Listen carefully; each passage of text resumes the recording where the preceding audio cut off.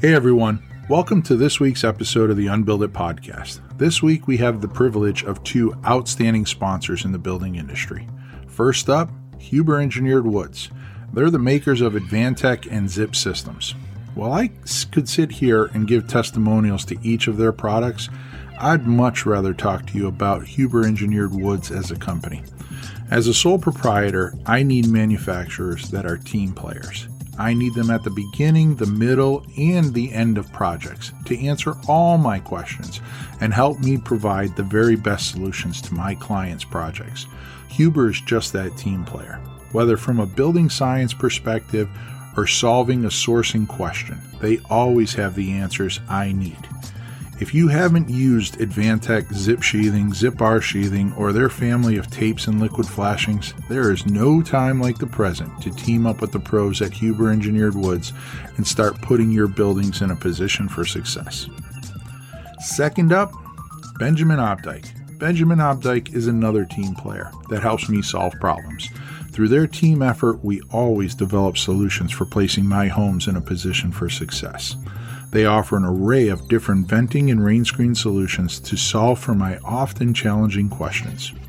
Whether it's Home Slicker, Slicker Max, or the ever tried and true Cedar Breather, their arsenal of products provide me the successful solutions I need. But the most important aspect of teaming up with a company like Benjamin Opdyke is knowing that I'm delivering long-lasting, durable solutions to my clients' projects. Hey there, Unbuild It podcast family. We're back for a new episode. And this week, if you can believe it, it was chosen by the one and only Peter Yost. Jake and I concurred. But we're going to talk about construction moisture. And since this is the family, is it like Brother Pete and Brother Jake and Brother Steve? Well, you did live in a parsonage. I knew that. I set you up perfectly for that. I knew you were going to say that. In a pear tree. But given the Christmas season, I thought I would throw that in.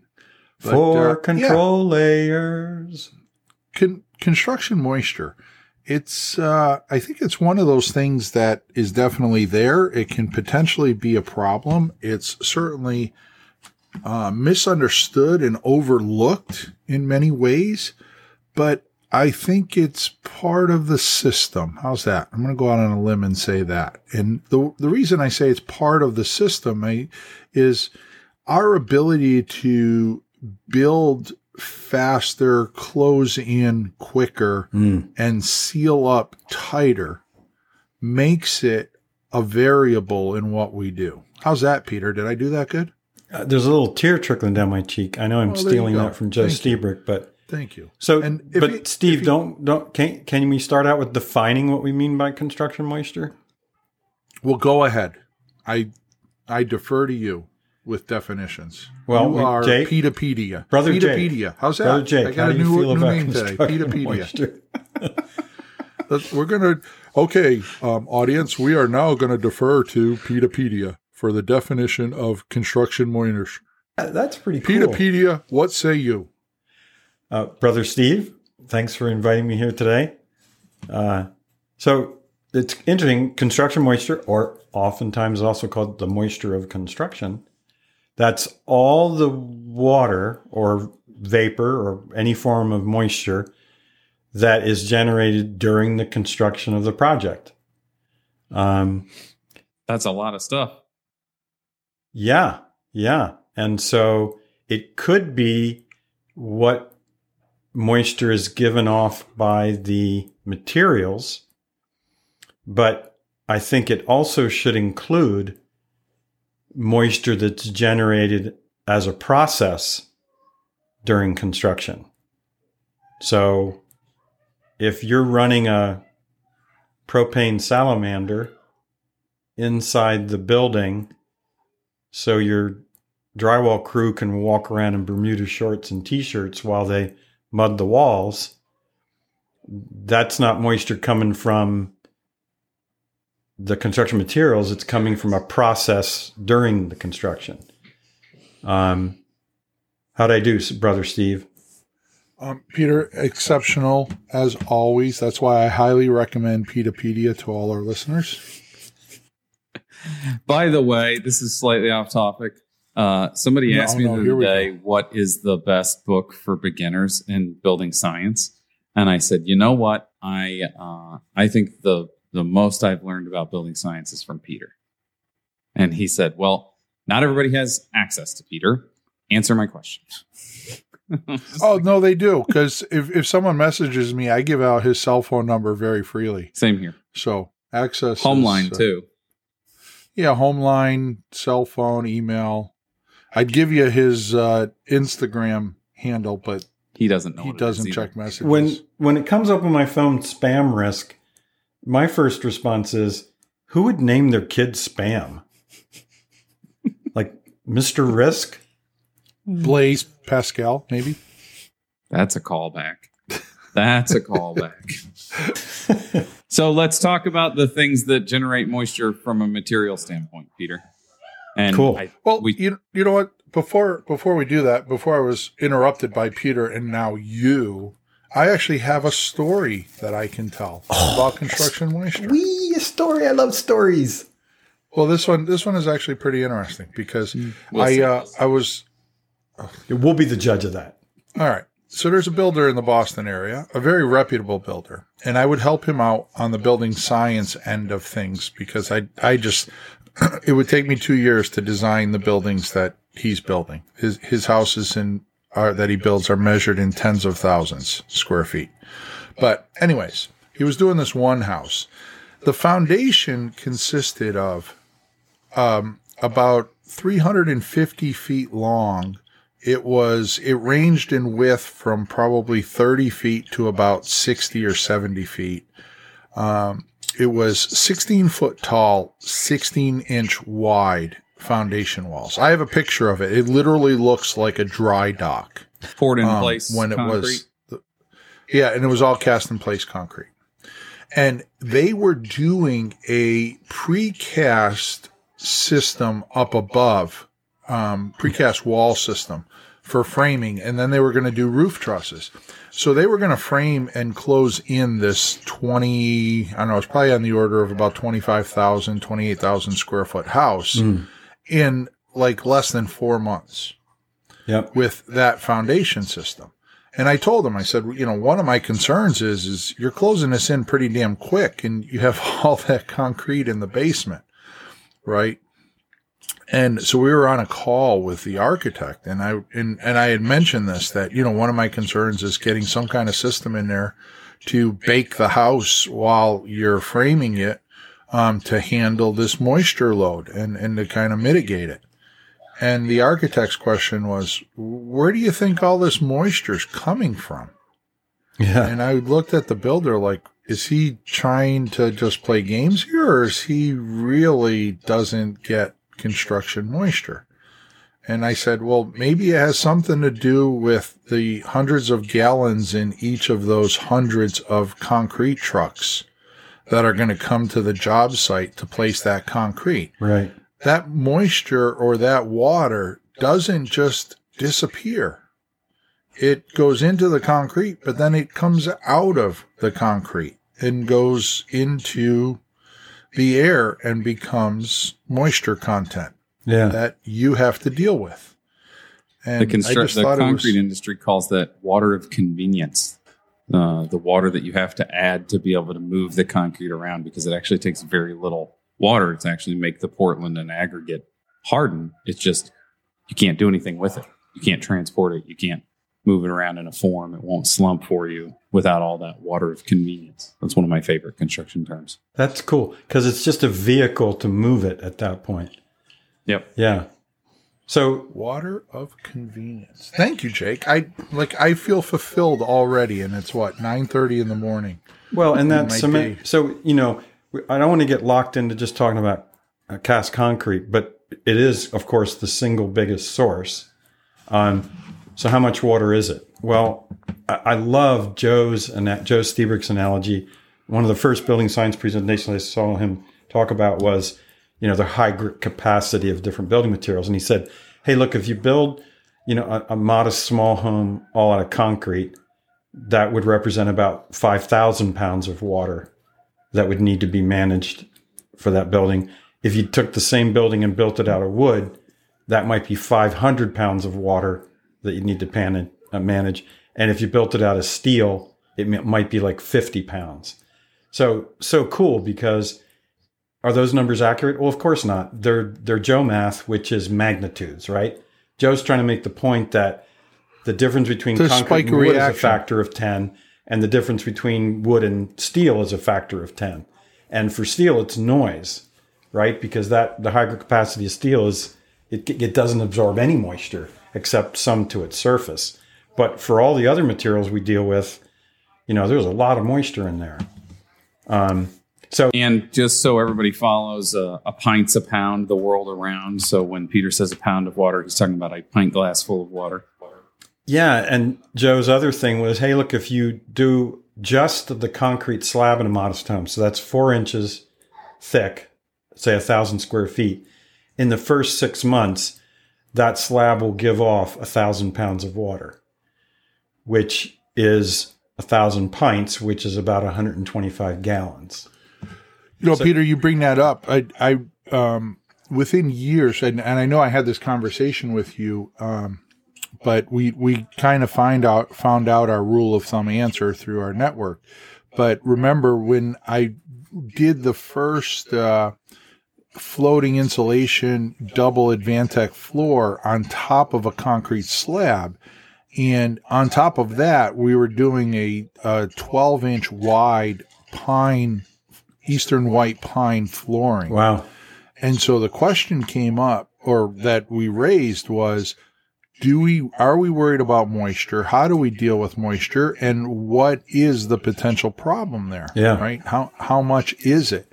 And to cut through all the red tape, basically the answer was, you need about a month's drying per inch of concrete slab to get it to somewhat steady state. I mean, concrete is probably always releasing some level of moisture, but you kind of flatten out the risk curve at about 1 month per inch of slab. So yeah, that's a great one. Because if you go to I always can't remember whether it's NCRMA or NRCMA, the National Ready Mix Concrete Association. They've got a great chart that shows, the curve for water given off of setting concrete. And of course, it's really steep to begin with. And then, so Steve, it may be 1 month per inch, but it's not linear, right? So, right. The most is given off early, but that's a great thing to say, that if you're casting a 4-inch slab, after about 4 months, you can count on that to be mostly noise, the moisture being given off. And yeah, I guess the point of that is don't pour the slab and 2 weeks later be throwing hardwood floor on top of it. Yeah. Right. Give it its due time and plan appropriately so that slab has that. We were very fortunate that the house was designed such that we poured the slab and then we framed the exterior walls and then did roof trusses over the whole slab. So basically the slab, we had about 5 or 6 months of drying there while we did everything around the outside before we had to come to inside the house. So yeah, the building investigations I do, I'm actually involved in one right now that's, involving litigation. But one of the first questions I ask is, okay, you got a new building with a moisture problem. When was the foundations set? Because sometimes, because the crazy thing about construction moisture, it's a one-time load, right? I mean, you have to manage it, but the simplest way to manage it is to extend the construction cycle. But that's how I do it. Be slow.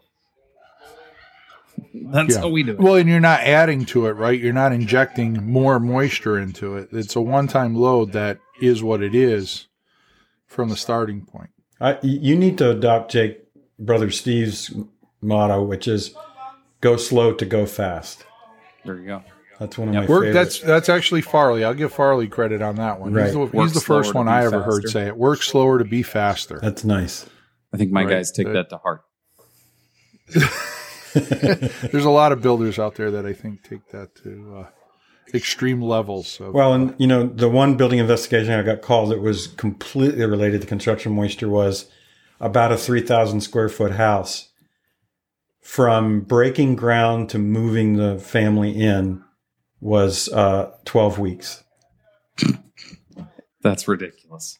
They moved in Thanksgiving, and right after Christmas, I got called because of all the moisture problems, and we traced it back. It was primarily related to just closing the building in too fast.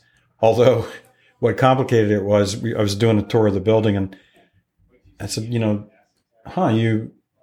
don't remember seeing in the plans a cut in the foundation for a bulkhead.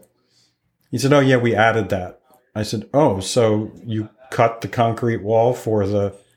He said, oh, yeah, it was a mess down here. There was like 3 inches of water on the floor of the basement while they cut that. So I'm like, add that to my column of another source of moisture was the 3 inches of water from the wet saw cutting through the foundation. All right, so I think that for expediency purposes, we know that paint brings in moisture because it's a drying latex paint is a drying process. Drywall compound. If you're, and I would never do this for this conversation reason, pouring like a basement slab after the house is already framed. I get it if it's super cold in your market and you'd rather pour that inside or something. What else do we have? We have the propane heaters. We technically have, but sometimes that's just a scheduling thing. And honestly, Jake, I know some builders that prefer that, right? Because they say things like, "Oh, well, we don't want to be out in the sun when we're doing the concrete because then it's harder to work. The top dries faster or cures quicker." That'd be better. Concrete. I think concrete's one of those that there's probably no less than like 100 myths of personal preference on why we need to do the slab right away. Oh, we need to do it after we have a roof on. No, we need to do it if it's after the roof's on. Yeah, and all these just different schemes. But it is entertaining. Brother Jake, I think the one you didn't mention was wood. Yep. The framing materials every piece of lumber that you bring in the building, which we had a conversation the other day about scope of work. My scope of work has that we're testing framing when it arrives and we're testing it before we close up. It's like 2 sentences on a page. Yeah. But it takes... No, your scope of work. Thanks. Those things are 2 sentences on a much larger scope of work. But that's the idea, is that I can't hang drywall on framing lumber that's got 17% moisture. That's a recipe for disaster. Things are going to move and we're going to have major problems. And it just resolves some of the issues for me. Now, I have never had to delay one of my builds because of the framing moisture content, but I believe that's mostly because we're slow. So, Father Peter, I can't say brother because you're much older than me. Much older. I walked into my own trap. There you go. So, what's interesting that I just thought of, and I think you're going to appreciate this. So, when dealing with construction moisture, how about we talk also about moisture that's accumulated during construction that can become a problem? And let me give you a fine example because you and I tested this very detail. When we were in North Carolina and down there, a lot of the builders take their sheathing and align the exterior face of the sheathing with the exterior face of the concrete foundation wall. And so they set that bottom edge of plywood or OSB basically on the concrete frame.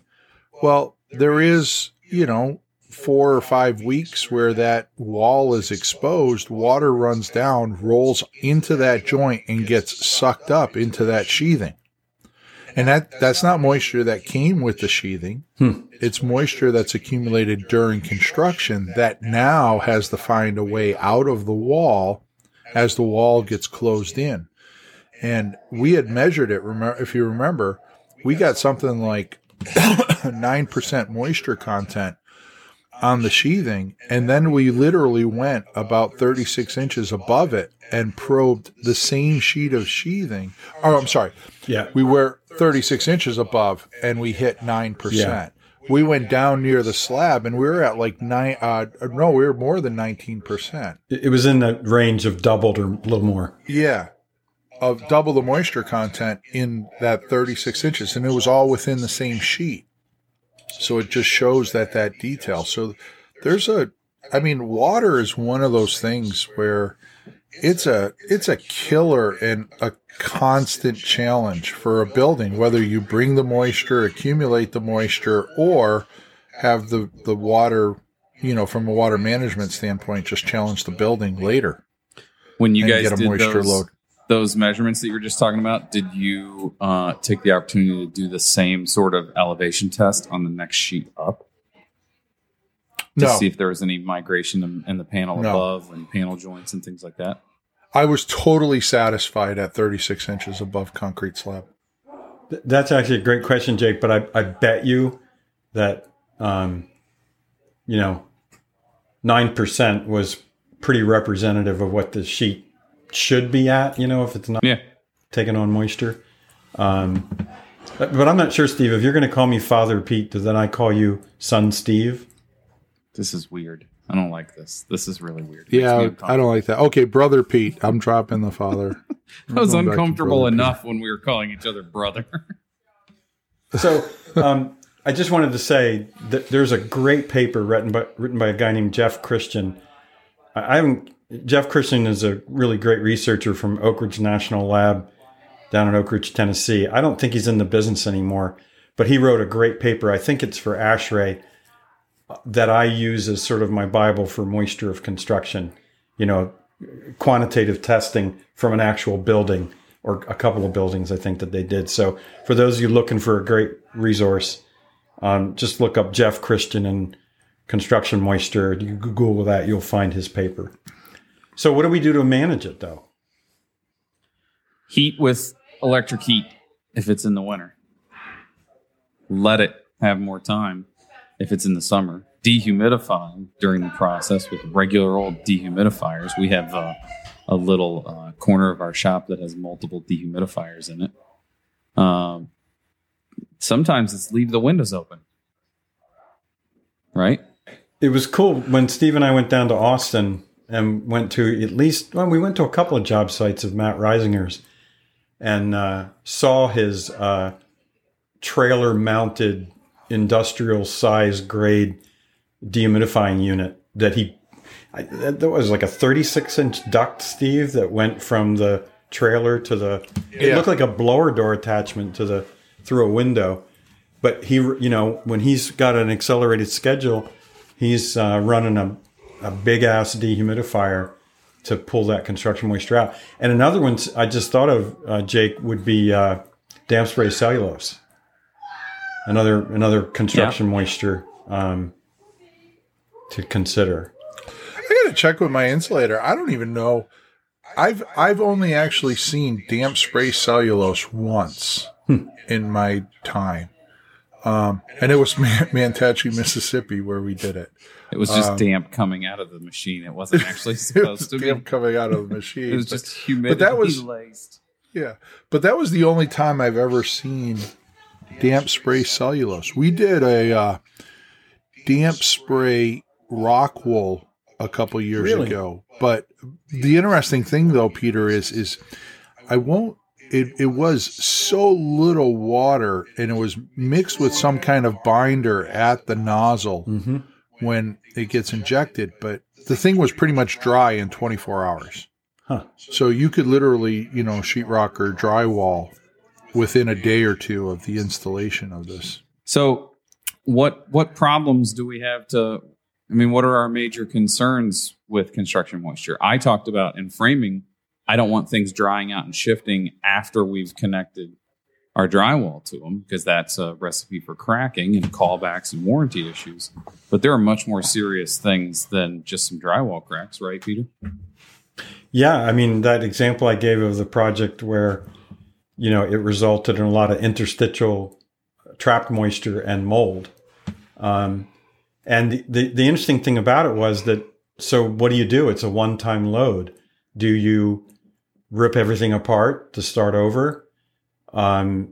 Or do you just say, hey, if the moisture conditions created initial problems, what do we have to do to make sure that they don't continue? And it's a really important point, right? Because if there's some other moisture source that's not one time, then you don't want to mix up the one-time moisture problem with missing one that's going to be persistent and, create future problems. That was one of the issues on this building was, well, so, okay, what do we do? Do we need to worry about what's happened with the building? Or is it something that will resolve itself because it's a one-time source of moisture? And so you're saying you also can't just be like, okay, well, we'll dehumidify for 2 weeks and that'll take care of it and we'll treat that mold and then it'll be done. If it's a recurring issue, if it's a constant leak or something, the solutions are different. Yeah, and this gets into the whole issue of, there's I remember when we were building Science Corporation during summer camp, and I think, Steve, it was when Mac Pierce was doing a presentation on mold, and the mold mitigation contractors there were like, hey, if you got mold inside inside a cavity, you've got to rip that whole thing apart and get that mold out. And I'm pretty sure that there were building scientists there, including Mac, that said, well, wait a minute, mold goes active and dormant all the time with, conditions that support growth or not. And if that mold is dormant in that cavity and that cavity is no longer got moisture to never again grow mold, and that mold and those mold spores are not communicating with the interior environment, do you really need to rip the whole thing apart? And I don't think there was ever an answer to what sort of risk that mold poses, because part of it has to do with, well, what's the sensitivity of the occupants to irritations that mold cause? How much air communication is there between a wall cavity and the inside of the building, right? Because depending upon where your continuous air barrier is, if the continuous air barrier is on the outside of the building, you've got mold in a interstitial space in the enclosure, well, that air is communicating with the inside environment. So, there's some, and the standard for mold is basically about exposed mold, right? About what you're supposed to do to treat it. So it gets a little tricky when we talk about mold growing inside cavities because A, we don't see it unless we take something apart, and B, we really don't know how much you can let them out, mold let them outside, and then just lock them in the office or something. Well, and I don't just while we're on the topic of mold, I think it came from Joe Stiebrick. The way I discuss it is mold needs three things. It needs temperature, something to eat, and moisture. We live at the same temperatures that mold lives. We build our houses out of what mold likes to eat. The only thing we have control over is the moisture. Yeah, and, molds have been around a long time. They know what to do. If they don't have the right conditions, they don't die, right? They go dormant. They generate spores to rest until the conditions come back, and then they'll start growing again. But the thing I like about this particular problem of construction moisture is it is a one-time load, and it can be easily managed. Period. If you easily discovered and easily managed. Exactly. And you do not want to discover it the second way, which is, you've got cavities that are full of moisture and growth because you didn't manage that load initially. You're right, Jake. It's really easy to take care of it as part of the construction process. But if you're going to accelerate, I tell the story. My great-grandfather was a Pennsylvania home builder, and my grandmother said that he never built a single house in the winter. In the winter, she played in his wood shop, and that's where he built doors and windows and stair parts and molding. And then he waited for the weather to allow him to build, and it took him about 6 months to build a house, and that's his 6 months of drying. He never had any moisture problems. And it's in part because the way he cycled his construction was honoring the climate in Pennsylvania. So, honor the climate, honor the moisture, and read Jeff Christian. Read Jeff Christian. You can think of it like a Christmas carol, right? We're pretty close to Christmas here. You guys keep saying That's stuff a like stretch. that. This publishes in February. Oh, shoot. So we're really early for the next Christmas. Yes. Well, that, I don't know if I... Well, told no, you that. I'm going to say for Valentine's Day, read Jeff Christian. You're going to love it. Oh, okay. When we started construction on our house, my wife said, "When is it going to be done?" Like a week into me working on it. And I said, "You will be able to put up Christmas lights." And as a year was coming on and we're only a few weeks from Christmas, she says, "This house is not even half done. And you said I was going to be able to put up Christmas lights." And I said, "You can put up Christmas lights whenever you want." And she was You never like, said what I don't year. like this. I've never felt never said what year. Yeah. Christmas lights. I never You just felt said. before like my wife was going to put a knife in me when I was looking the other direction until that conversation. Yeah. So send us out, Steve. That's it. I think We're so. done. We were Are trying. you saying that? We were trying to. You know, it always baffles me. It does baffle me. Peter touched upon it. I'm going to stretch this just a little bit more, but I can't tell you how many times I go in and I see, houses that just get, in New England here, we do plaster most of the time, not drywall with tape. So we have a little bit more moisture happening in there. And you go in there and all the windows are closed and a couple of those salamander heaters are just roaring. And I look at the builder and say, what are you doing? I was like, why don't you shut off the heater and just open a couple windows? Like the moisture content outside is probably, 20. All you got to do is open the window and the high moisture is going to try and go to the low moisture and you can dry the wall out that way. You're actually adding. And while they're doing this with the salamanders, like the windows are sweating like unbelievable, right? You can't even see out them because there's so much water on the face of the window. A gallon of water per therm of propane.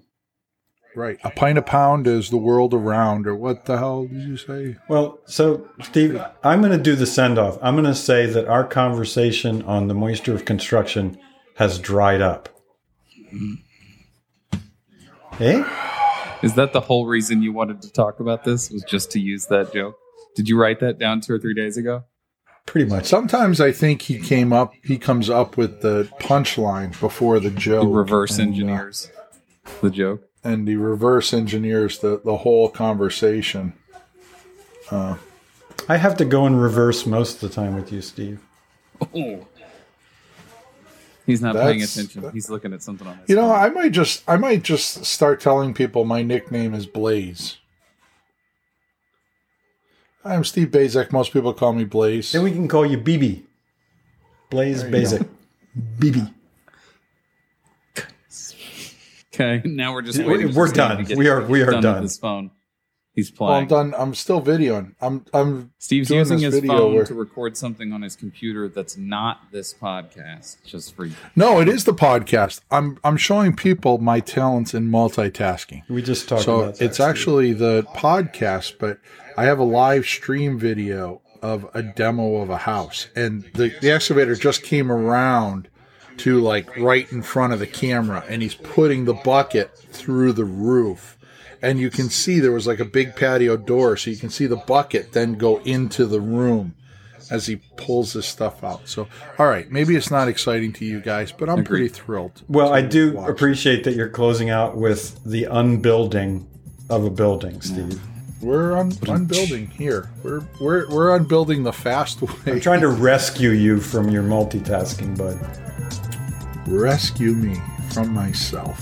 All right. Okay. Well, this is Blaze Bazek, and we're signing off. That's it for construction moisture in buildings. I hope you guys had a treat. It's always a privilege to sit with Mr. Peter Yost and brother Jacques Bruton as we discuss unbuilding. So Amen. until next time.